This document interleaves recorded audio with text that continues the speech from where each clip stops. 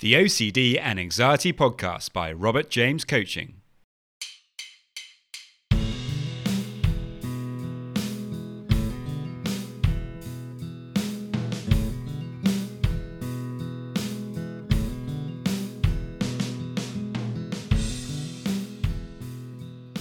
Hello and welcome to the OCD and Anxiety Podcast, where we explore how to have a more positive relationship with anxiety disorders, taking back control so that you can start living the life you choose and not the one chosen by your fears.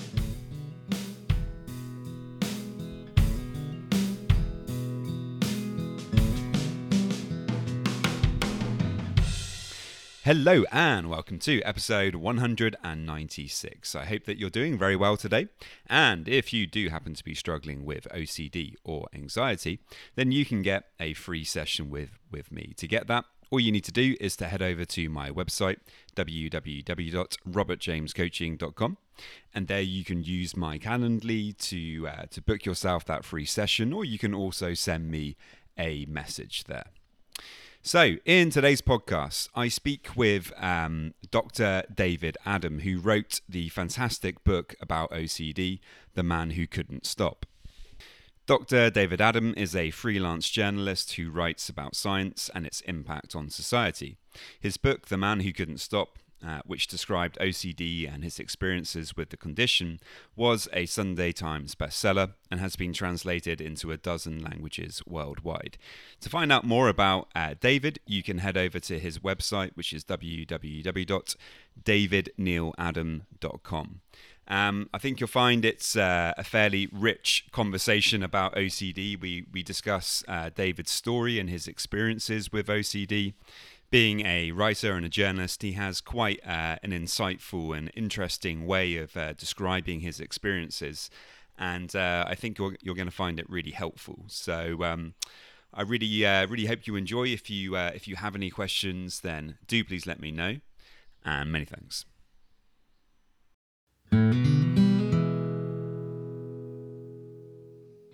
Hi, David. Welcome to the podcast. Hi, Robert. So to start off with, can you just tell us a little bit about yourself, please? So I live in the UK. I work as a journalist. I'm now a freelancer, but I've written about science and technology and medicine for many years for various organisations. I'm talking to you probably because I wrote a book about OCD, obsessive compulsive disorder. I write about science mainly, so it's sort of the science and the history, but also some of the contemporary sort of attitudes and politics, the way that we think about OCD and other mental illnesses. And I included a fair bit of my own experiences because I also suffer or have suffered a lot over the years from OCD. Fantastic. So I wanted to start off by kind of asking you more about the book, The Man Who Couldn't Stop. I've started reading it myself. I'm only a short way through, but it's straight away I'm really, really enjoying it. So what kind of inspired you to write this book? So I had OCD for a long time, and we might get onto this, or people can read the book if they want to know the full story. But I got some treatment eventually, and I started to feel a bit better. And I think then I was starting to think more about OCD as a journalist than as a sufferer. And I wanted to know a bit about, I suppose, what had happened to me, or a bit more about other people's experiences. And I think naturally, as someone who reads and writes, I looked for a book that could help me. And I found that there's some very good books on OCD out there at the time, but they kind of divided into two categories. There were the clinical books written by psychiatrists and experts that were very accurate and reliable, but were a little bit distanced from what I felt was the personal experience. So I didn't relate to all of it.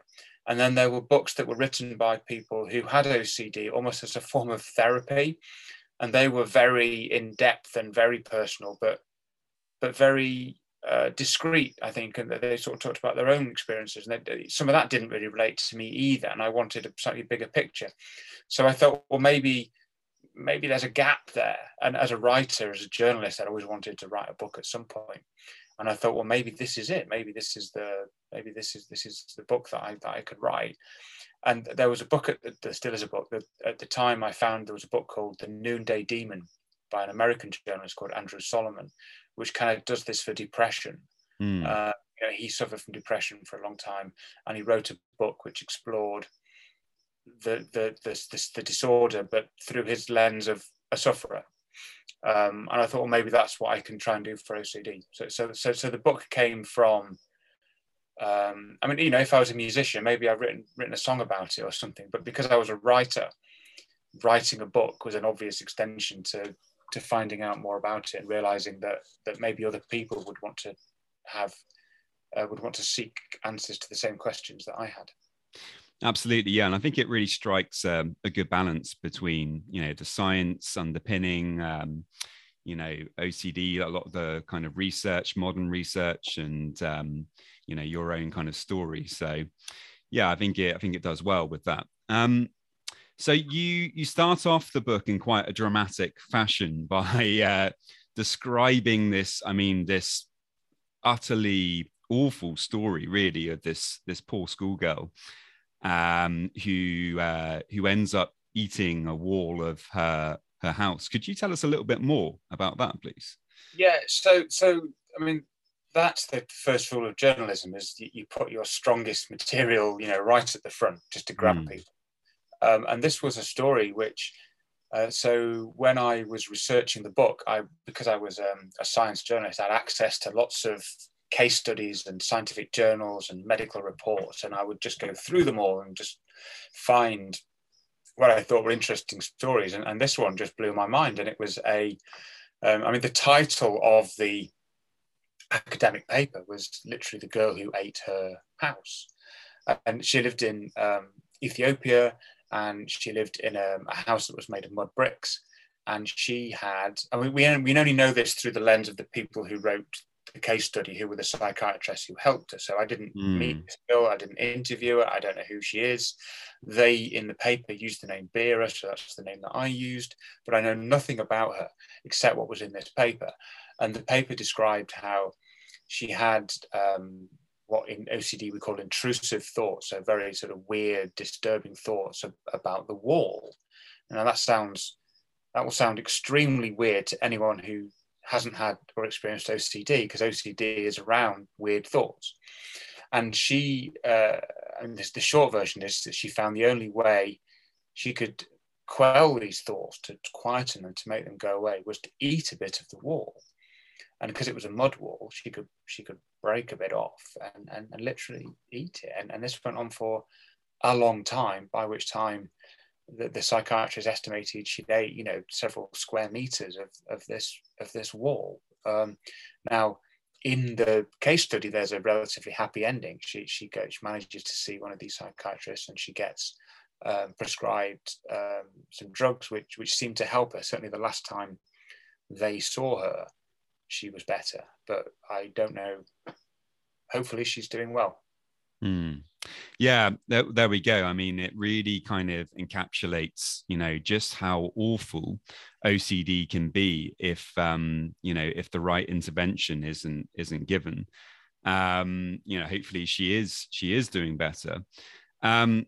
It also helps to illustrate the point that you make a little bit later in the book between the difference between somebody who is a worrier, somebody who just struggles with anxiety, and somebody who actually has OCD. Because there's a big difference between someone who's just a worrier, who worries about, for example, an exam or paying the bills, than somebody who worries about these bizarre, intrusive thoughts that kind of characterize OCD, right? Yeah, there is. I mean, so anxiety, you know, it is a serious problem for a lot of people, and in no way would I play it down. But it's different. So OCD, one of the symptoms is anxiety. You become anxious, but you become anxious about things that are very often completely irrational. So I think that's the difference. If you say to someone, I'm really anxious because I have a maths exam on my driving test tomorrow, I think most people sort of empathize with that and go, oh yes, I remember that. But if you say to people, and these are real cases of OCD, I'm anxious because I fear that when I close my eyes, the whole world will change around me. Or I'm anxious because I think I might have, by writing a number that has a loop in it, I get visions of my family dying in a house fire. That's much, much harder for people to connect to. Yeah. I quite like to use the kind of spotlight analogy with this, where for most people, the spotlight is, directly in front of them. They're paying attention to kind of normal things, and the worries are kind of more or less within the realms of normality. However, if you have OCD, the spotlight tends to go all the way off to the right, or all the way off to the left, to places where people normally just don't pay attention to at all. Yeah, I mean, it's exactly right. This sort of, people can't see you because it's a podcast, but you're moving your arms in 180 degrees, and that's exactly right. It's that the content of the thoughts of OCD are limited only by the human imagination. I mean, honestly, I have met people who just the most extraordinary, and I've read stories. For example, there was a guy who could only park his car next to a green Ford Anglia, and then in the 70s, Ford stopped making that model, so there just weren't any for him to park next to it. So he would just drive round and round and round. Yeah. And he would miss appointments. You can imagine, can't you? Just that disruption to your life. I think what's important to say is that these thoughts, they're not unique to people with OCD. Almost everybody has what we call intrusive thoughts, just really thoughts. So people listening to this now probably have had thoughts like when they're waiting for the tube train, the subway train, and they hear that rumble on the tracks and they get that weird urge to jump in front of the train. They're not suicidal. They reject that urge. They don't want it. That's why they find it disturbing. But they don't take it seriously. They just go, well, that was weird, wasn't it? And then the train comes, they get on the train and they go about their life. But someone with OCD, that thought, I describe them in the book, I think, as seeds sort of scattered across the population. And in most minds, they just don't take root. But in some, they do. And when they do, they really dig in deep and they grow into these horrible, ugly, sort of dangerous flowers almost in people's heads. And a big question for psychiatrists and psychologists is, what is it about certain minds that allow these thought seeds to sprout and to take root? Because we know that, I have OCD. My thoughts, my intrusive thoughts, the ones that I respond to are around HIV and AIDS, because I grew up in the 80s. That was a big cultural fear. But I also have intrusive thoughts about other things. I get the one about jumping in front of a train, but I brush that away. I brush that off. So it's not that intrusive thoughts equal OCD. It's like there's something in the middle which we don't quite understand, which takes these thoughts that everybody has and reacts to them in a way that essentially make them come back, and you have to respond to them then with a compulsive behavior to try and make yourself feel better. Yeah, it's almost as if the feeling that these thoughts produce or generate is so uncomfortable, so difficult to deal with, that people feel that they have to perform some kind of compulsion in order to deal with that feeling. Unfortunately, we know that that just makes it a whole lot worse. And I mean, often it tends to be rumination. A certain thought pops up that we don't like, a seed, if you like, and then we start to kind of ruminate on it, and that's almost like the kind of germination process. And before we know what's going on, it's sprouting and it's spreading and it's getting out of control. So, exactly. Yeah, exactly right. Yeah.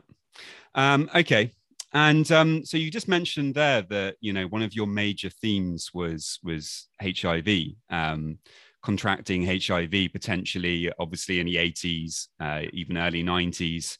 I remember myself, there was a lot of adverts on the television warning people about HIV. It was such a, it was such a thing that people were preoccupied with at that time. So it doesn't surprise me that that became an obsession for you. Could you tell us a little bit more about your struggles with that, please? Yeah, so I mean, this is the only form of OCD I've ever had.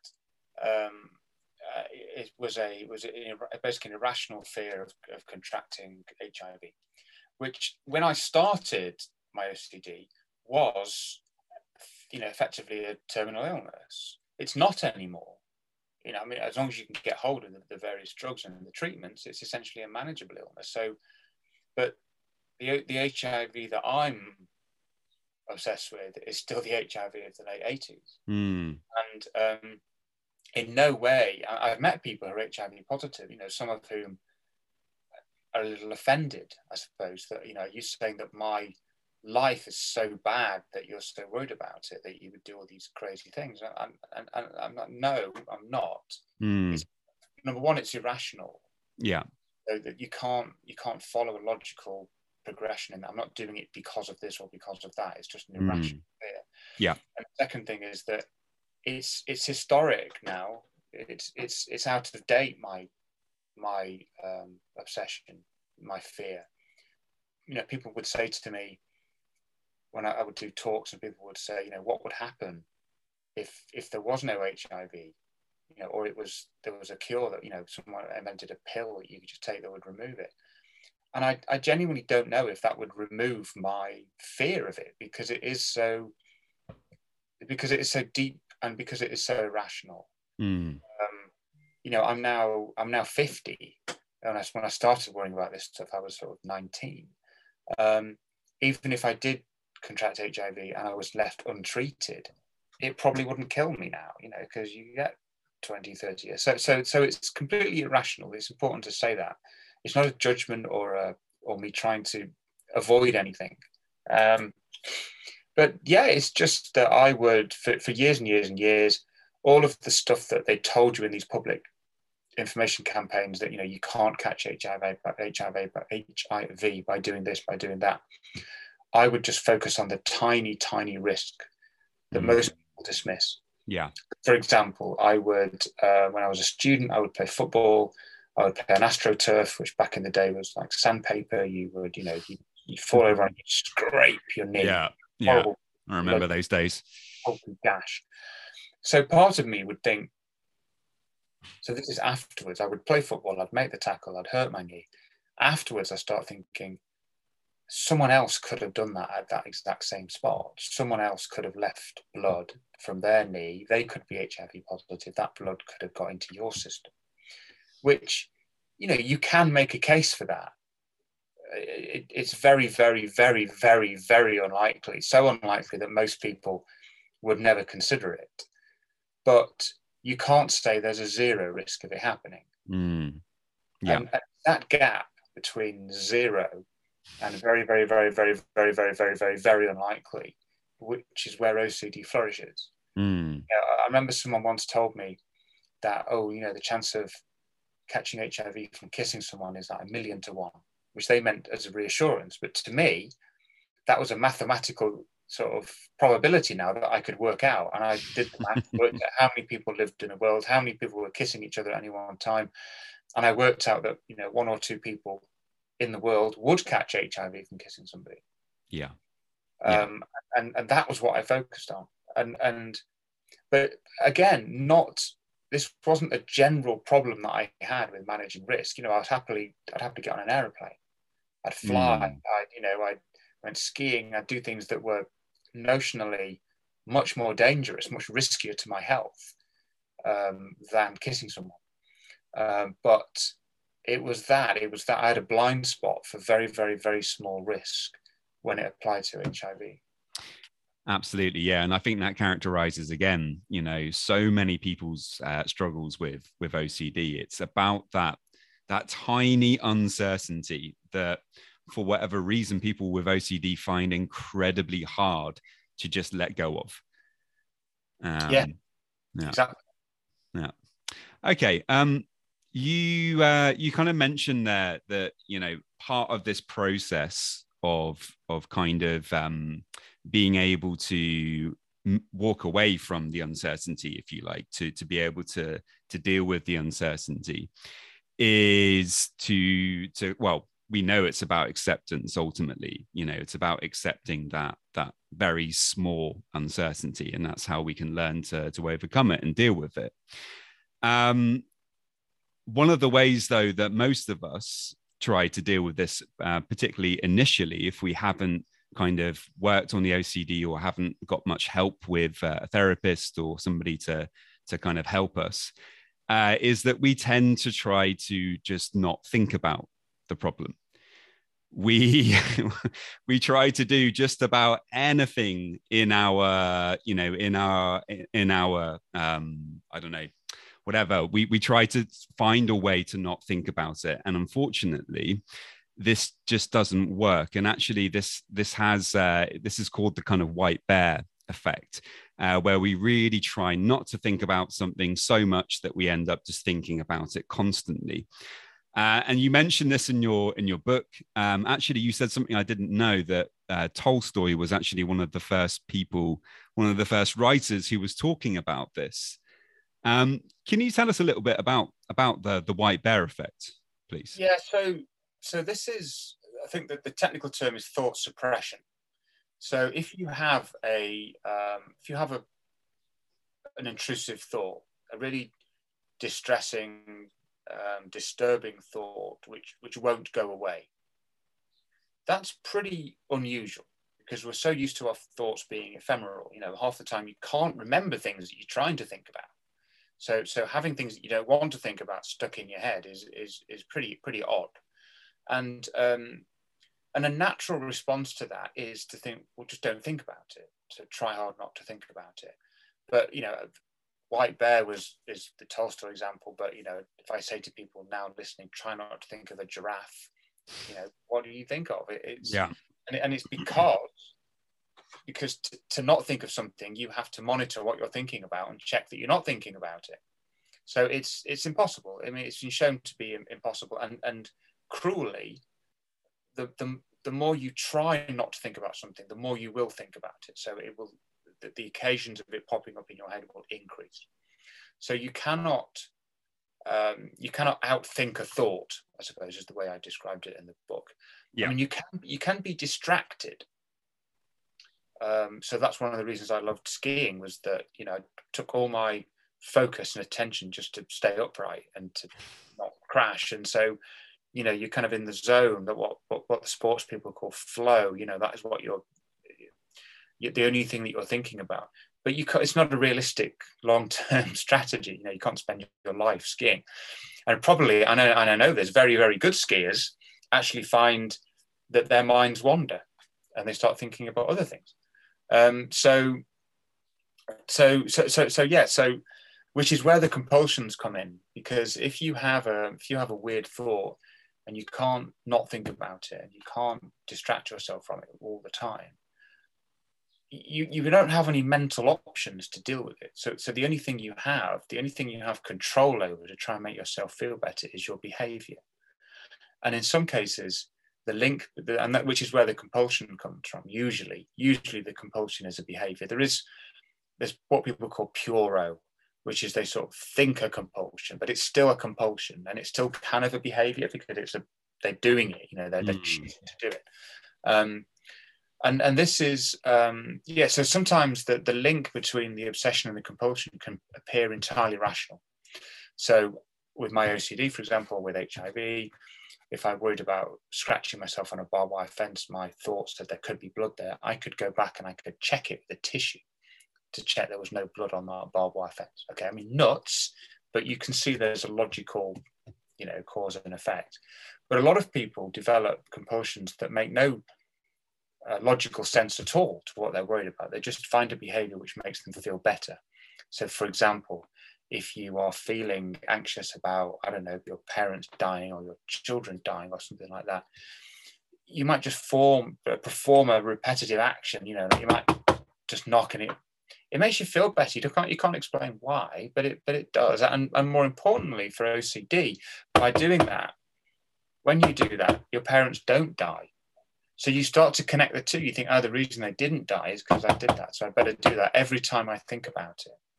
And that's the compulsion that then feeds the obsessive thought. And you get locked into this cycle very, very quickly. Absolutely. Yeah. Yeah. Spot on. So I wanted to kind of ask you as well about willpower and OCD, because you're quoted as saying to resist a compulsion with willpower alone is to hold back an avalanche of melting the snow with a candle. It just keeps coming and coming and coming. So what can we do? Because obviously, you've just mentioned there that if we try to just not think about something, unfortunately, we're going to think about it more.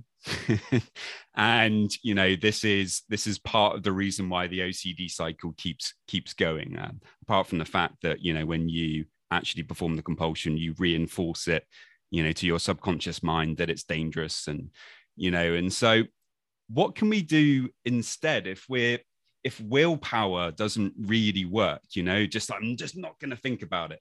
If that doesn't work, because it does work in other areas of life, in many areas of life, that kind of approach works, but it does not work here.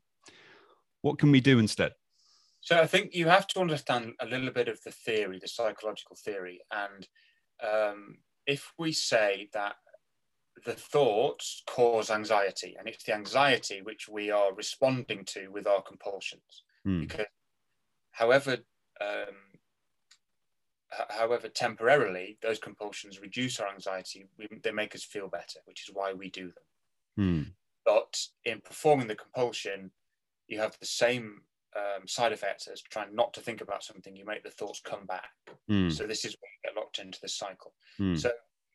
So I know this because I've had therapy, and I would urge anyone who can access it to do so. I know it's not easy and it's difficult in some parts of the country, so I'm not minimizing that at all, but what I'm describing to you now is what I experienced in therapy. Yeah. And so once you recognize, and this is really difficult, the thoughts aren't the problem. The thoughts are there and you can't stop them. They're just, and that's so difficult, because I went into OCD treatment expecting someone to take away the thoughts. It doesn't happen. The only thing you have control over, which you can change, is your behavior, which is the compulsions. So the short answer, and I appreciate this is extremely, trivializing it, is you don't perform the compulsions. Because then what happens is the anxiety that you have from your thought stays, right? It peaks. And you're not performing the compulsion, so you're not taking a shortcut to reduce it. So it stays high. It stays high, and it's horrible because you're experiencing this anxiety. But this is the theory. You cannot stay at that level of anxiety indefinitely. There will come a point where it comes down by itself. Yeah. Absolutely. And it can take a long time. First time I did this took a couple of days, and that's awful to experience that anxiety, and knowing that, like, for example, I was anxious that I had blood on my hands and I might have rubbed it in my eyes. The compulsion was to look at my hands to reassure myself, but I didn't, again, through therapy. And after a couple of days, the anxiety about that did start to go down. Now, it may have gone down because it was replaced by anxiety about something else. I can't really remember, but it definitely started to go down. And that's the key to, if you want to use the word, beating OCD, because that is the only way you break the link between the compulsions then fueling the anxiety. Now, you'll still have thoughts that cause you anxiety, but the theory is that once you've experienced that thought going away, that anxiety going away by itself, you're more confident the next time that it will do that. And so you feel less need to perform the compulsions. Yeah. Sorry, go on. Oh, yeah. So the theory is that then you will still have the thoughts, you'll still experience the anxiety, but it will go away, which is how most people live their lives. Yeah. You can't avoid the triggers. You can't avoid the stimuli that are going to trigger your anxiety. but you can not respond to it with an irrational reaction, which then makes the thoughts more likely to come back. So that, but this is where the willpower comes into it. So back in the day, they could physically restrain people. You know, if you had an urge to wash your hands, if you were in treatment, they could lock you in a cupboard until the anxiety went away. You know, you're not allowed to do that anymore. So all you can do is tell people, well, don't do it. and that's the hardest thing, because there's every big element of choice. Brain is screaming at you to take the easy way out and to check, to get that reassurance, because we all believe, I believed anyway, oh, this will be the last time. I'll just check this one last time and then everything will be fine. But it never is. It never is. Yeah. I mean, choice is a dangerous word in a way. It's a bit like, you know, you choose not to be addicted to heroin by just not taking heroin. I mean, it does feel like a physical addiction or a mental addiction. But this is where willpower comes into it. Some people have more willpower than others. That's why some people find it easier or harder than others, I think, to resist these compulsions. But resist is a good word. You have to resist, and there are ways that you can be helped to resist. You know, you can have support from therapists, you can have support from family, you can read books, you can experience other people doing it and other people telling you, I swear it gets better. But when you're trying to resist that horrible anxiety, it is so difficult. Yeah, it's so counterintuitive. I think that's because what effectively, by performing the compulsion, though, you get a sense of control over your scenario, over your situation, and it feels like you're doing something. You feel like you're taking action. Because in other areas of life, you would problem solve and you would find a solution to your problem, like in your work, for example, and you know, and that would help you. And so, of course, we want to do the same thing when it comes to OCD, but it doesn't work. And so, to let go of that, I think is quite terrifying, because you're letting go of that problem solving that you use in so many areas of your life, and you're saying, actually, what I have to do is just do nothing. I actually have to just feel this emotion. And I think that is the hardest thing of all, because perhaps for whatever reason, you know, for a long time, we've not been allowing ourselves to feel the full range of our emotions. And that's actually the thing that's keeping us stuck. Yeah, I think so. I mean, emotions, again, is slightly sugarcoating it, because for most people, that emotion is terror and anxiety. There's very little positive emotion that comes out of it. It's about living with that, just that horror, you know, and not turning it off, however temporarily. Yeah. You know, it's that Clockwork Orange. You have to pin your eyes open and watch the horror, experience it. I think you know, a really important part of this then is really trusting and having some hope, you know, that it really is going to come down, that anxiety. You know, because it's like you say, I mean, it's a horror. It's the feeling is so hard to deal with. If you don't believe that it's actually going to work, that it is actually going to come down, then I think it's very hard for people to commit to it. I think it is. I completely agree with you. And you need to have a motivation, a very strong motivation, I think. You know, like anything that requires willpower, you know, there are people who try and go on diets and just can't stop eating donuts. There are people who can't stop smoking. There are people who can't stop taking heroin. And there are other people who can do those things. Yeah. But you don't know which one of those you are until you try, I suppose. Yeah. I think it's why I think understanding the theory helps a little bit, because one of the reasons that I didn't seek help for so long was I just thought it would go away. You know, this is nuts. It's going to go away. One day I'm going to wake up and it's going to go away. And day after day, week after week, month after month, year after year, it doesn't. It just won't.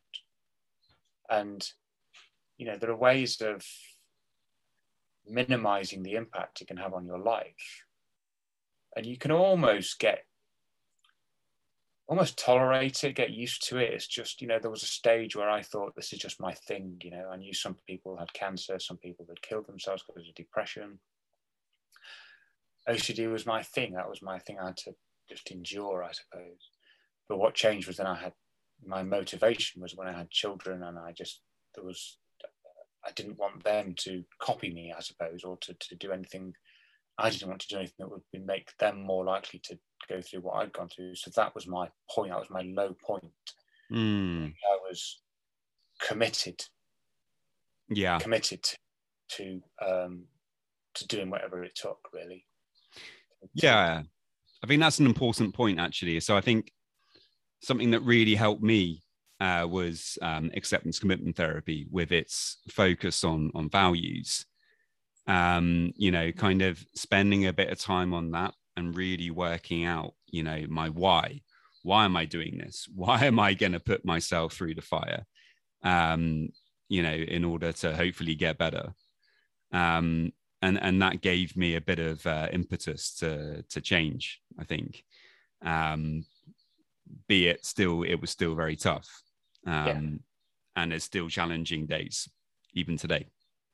I mean, it's tragic. You know, people get in touch with me who are in their 70s and they've had this since they were a teenager, you know, their entire lives. There was, when I was having therapy, there was a woman who was in her 70s, and she was basically, I hesitate to use the word cure, but she was made to feel better after 6 sessions of therapy. You know, her 70 years of her life had been essentially, you know, hijacked by this.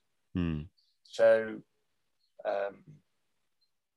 anyone listening who's not yet convinced, I mean, you can get to feel better. Yeah. What do you think is the most important thing that you've learned from your experience of dealing with OCD? The absolute most important thing is that everybody has these thoughts. Everybody. And if they don't, they're either lying or a psychopath. And I'm not using that word, you know, flippantly. That's the psychological definition almost, of someone who doesn't experience these intrusive thoughts. Because they're thoughts which cause us to, you know, question who we are and introduce guilt and shame and things which psychopathy prevents. So that was the thing that helped me the most in therapy. Was they distributed a list, just a photocopied list of all these weird thoughts, like I want to have sex with my neighbour's rabbit, or I want to go up and just punch my teacher in the face, and then the sort of the punchline is these are all from, quote, normal people without OCD. Yeah. And that helped me in 2 ways. One, it restored the connection that I thought I'd lost to the broader sort of population. Made me feel less of a weirdo, because actually what was causing this was almost universal. And secondly, it made me realize that it wasn't the thoughts that I could act against, because they were always going to be there. It was my reaction to those thoughts, which is where the key lay, which brings us back to what we've been talking about the compulsions. Absolutely, yeah. Okay, and if you only had one piece of advice for people who are struggling with OCD, what would it be? It would be tell someone. Because I did for such a long time, and it compounded all of the problems. Yeah, it's so important. You know, there's help out there. It's just speak to people, and hopefully don't become that 70-year-old who spends their whole life, struggling when they could have had the help. Well, yeah, exactly. Yeah. So again, with the proviso that I know it's not easy to get help. I don't know what it's like where you are in Spain, but over here in the UK, it's very patchy, and one of the biggest complaints that I hear is people just the wait, the time it takes to get to see somebody on the NHS. Yeah. Yeah. Fantastic. Davis, thank you so much for your time. It's been wonderful talking to you. If people have any questions or if they want to get in touch with you at all, what can they do? So the book is out there. The book's called The Man Who Couldn't Stop, which is a lot more about what I've been talking about, both my own experiences and the theory of OCD. I have a website, davidnealadam.com. People can contact me through that. I always try and get back to people who contact me about OCD. So very happy to hear from people. That's great. Thank you so much for your time. It's been great talking to you. Oh, you're welcome. Thank you. Just a quick reminder that if you want to get a free session, all you need to do to get that is to head over to my website, www.robertjamescoaching.com. And there you can leave me a message and we can arrange the free session. And now just a quick reminder of my disclaimer. Any information that you view on my website, Instagram page, Facebook group, or anywhere else online, or any information that you listen to on the podcast is for informational purposes only and is not intended to be a substitute for actual medical or mental health advice from a doctor, psychologist, or any other medical or mental health professional.